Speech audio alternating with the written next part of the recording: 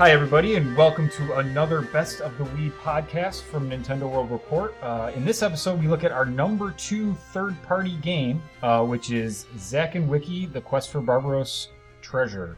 I'm Mike Gammon, and I'm here with Andrew Brown. Good, whatever time of the day it is for everyone. It is dreadfully early in the morning for me where I am. And in the evening for me, so we're making it work. Awesome. So, number 2, we're almost there. Yeah, definitely. I wonder how many people have figured out what like the top 2 games are in both categories. I don't know. I don't know if I'd be able to guess what our number 1 third party game is as a little bit of a tease for when that comes out. But right now we're talking about Zack and Wiki. Zack and Wiki came out in the first year of the Wii's life. It's kind of a point and click puzzle game. I'm curious, Andrew, what caused you to play the game? What drove you to play the game, and when did you play it? Oh, I found it in a Toys R Us bargain bin. I was interested in the game for quite some time before then, and I wasn't even aware that it had been released in Australia until then. And then suddenly it was there, and I saw it in the bin, and I'm like, oh my god, this is a really rare game. This is something I've been wanting to play for quite some time. I'm grabbing this right away, rushed home, chucked it in, and I was playing it for the next week and a half, I think. I being the completionist I am, I did have to thoroughly finish everything that the game had to offer. But, before the game's release, what really drew me to hearing about it or reading about it was the whole fact that it was the supposed revival of the point-and-click genre. I grew up on Monkey Island and the Day of the Tentacle and games like that, and I was really hoping to see something to sort of bring that back into the mainstream, especially since the Wii would have been a perfect platform for that with the whole pointer thing. Yeah, I'm right with you with that. I'm also a huge Monkey Island fan. I remember calling the silly hotline and 1-900 number to get past stuff I was stuck on when I was younger. But yeah, no, I agree. I had a lot of high hopes for this to be kind of the point-and-click adventure rebirth. I reviewed the game for the site way back when, so I played it a little early. I played it right when it came out, and I played it quickly. And the big thing that stood out to me is that it really didn't have that adventure vibe. It was much more of a puzzle game in my mind, and initially I was incredibly disappointed. But after I got just a little bit into it, I'm like, wait, stop trying to compare it to that. Look at what it is, and I still had a lot of fun with it. Yeah.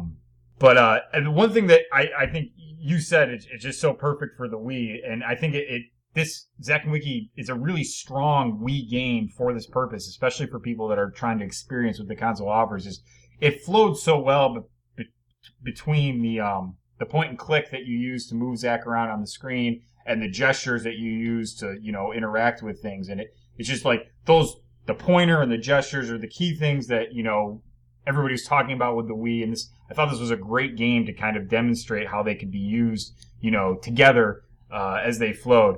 One thing you said, you're a completionist. Did you get all of those, everything in the game? Every single unlockable. Wow. Every piece of art. I believe it's been some time since I played the game, but I think there was a movie gallery. There was the background music collection. I can't quite remember. I'm pretty sure there was something else as well. There were like little medals and things that you could find. There's all sorts of stuff. It's like kind of a Capcom love fest in there with fan service all around. I guess maybe we should step back a little bit, and I've been assuming that everybody played this game, which is actually an incredibly poor assumption based on how it's sold. Yeah, I mentioned this to people, and they're going, Zack and what? What are you talking about? But it's surprisingly low-key for a release on the Wii, especially considering how good of a game it is. It did have spectacular reviews. I guess we should talk about the general plot or the cast. Yeah, definitely. So you play as you control Zack. He's this kind of I guess you'd call him human. It's kind of weird because he's a human in not in a world where there aren't very many other humans. But he has a he has a little sidekick Wiki that's kind of this golden monkey flying Little flying thing. monkey thing, yeah. And they're a member of this pirate squad that's made up otherwise of rabbits. The sea rabbits, yes. Yes, it doesn't make a ton of sense. But the game starts out with this is kind of in my opinion, a little bit of a downer. It starts out with kind of that classic video game trope of they meet this golden skull, I guess, and he tasks them with finding all the pieces of him.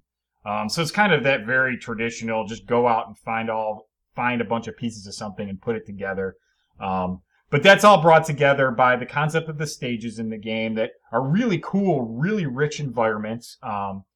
And in each stage, you have to go through and solve puzzles through these crazy gestures to basically find the treasure chest that has the piece inside. I thought, that part of the story for me was a little weak.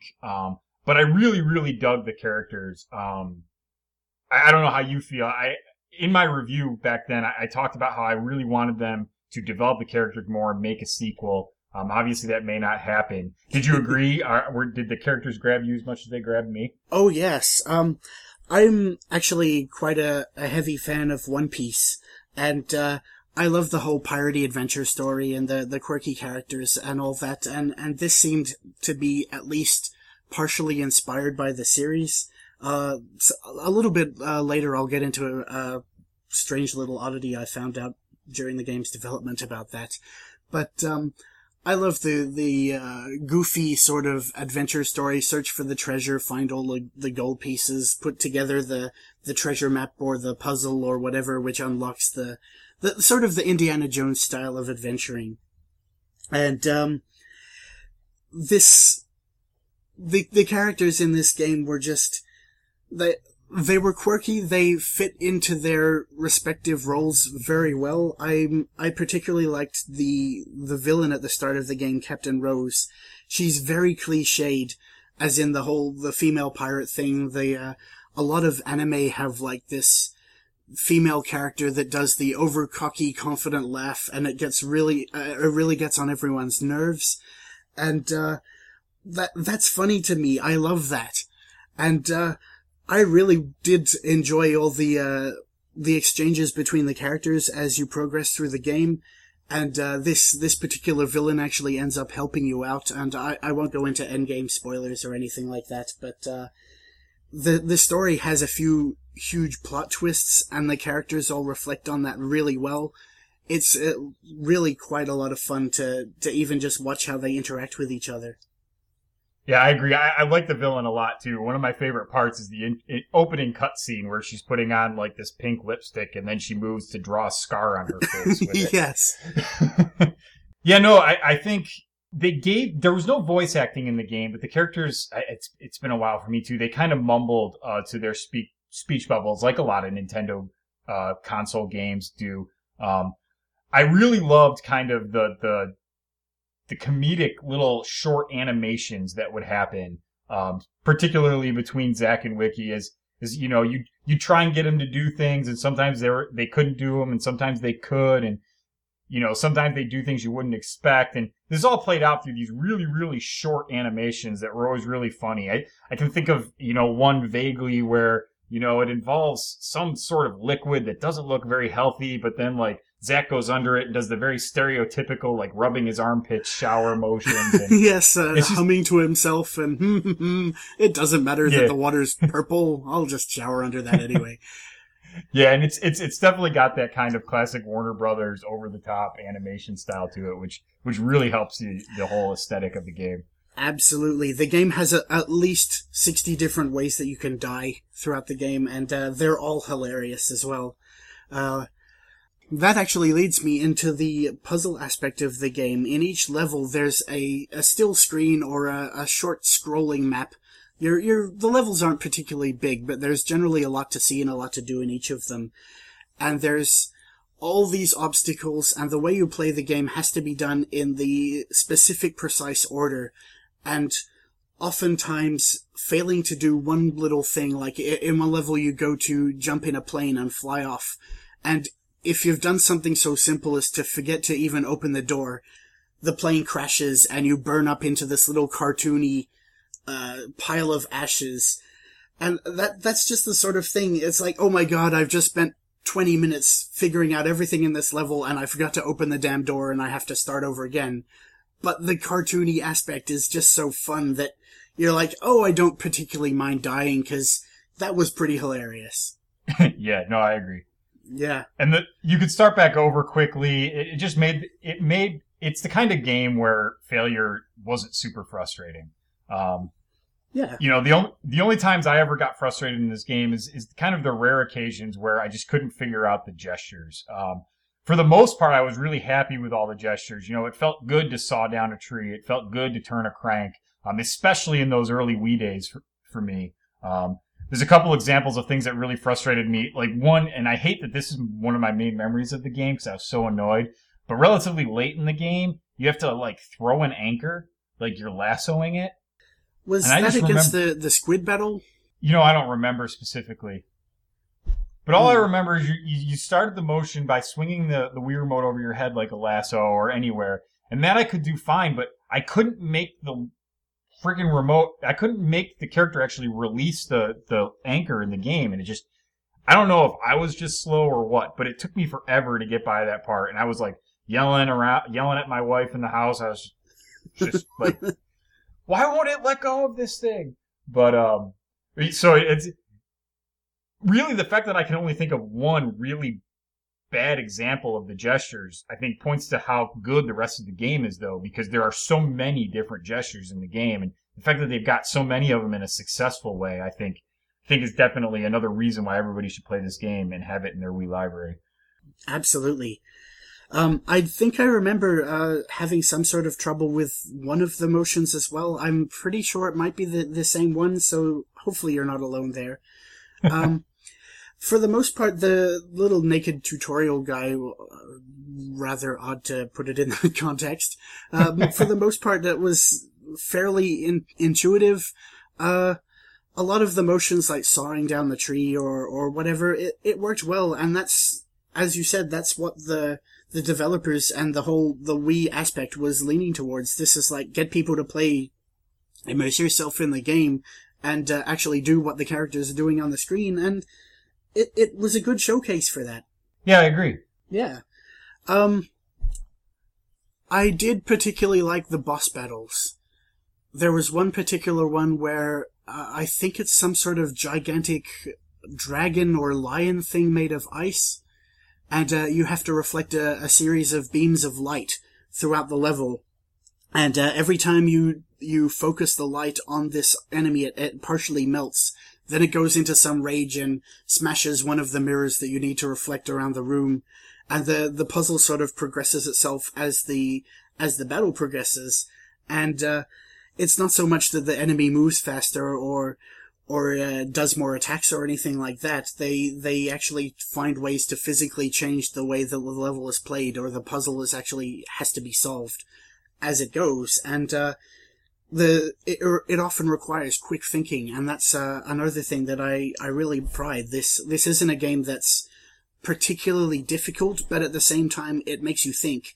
And some of the puzzles, something so simple as catapulting the treasure chest onto a ledge where you can reach it. If you've done one thing that's slightly miscalibrated, then the treasure chest lands just too far of the ledge and tilts off and falls into the lava, and you have to start over. And you're like, oh my god, how do I need to fix this? And there's a lot of replay value, as in you'll have to spend a long time on each of the levels, and then after playing so many other levels, then you'll go back to the originals, or if you decide to play the game later, it's done in such a way that you don't instantly remember exactly the way to finish every single thing straight away. So, yeah, that's definitely a credit to its variety. I agree. Yeah.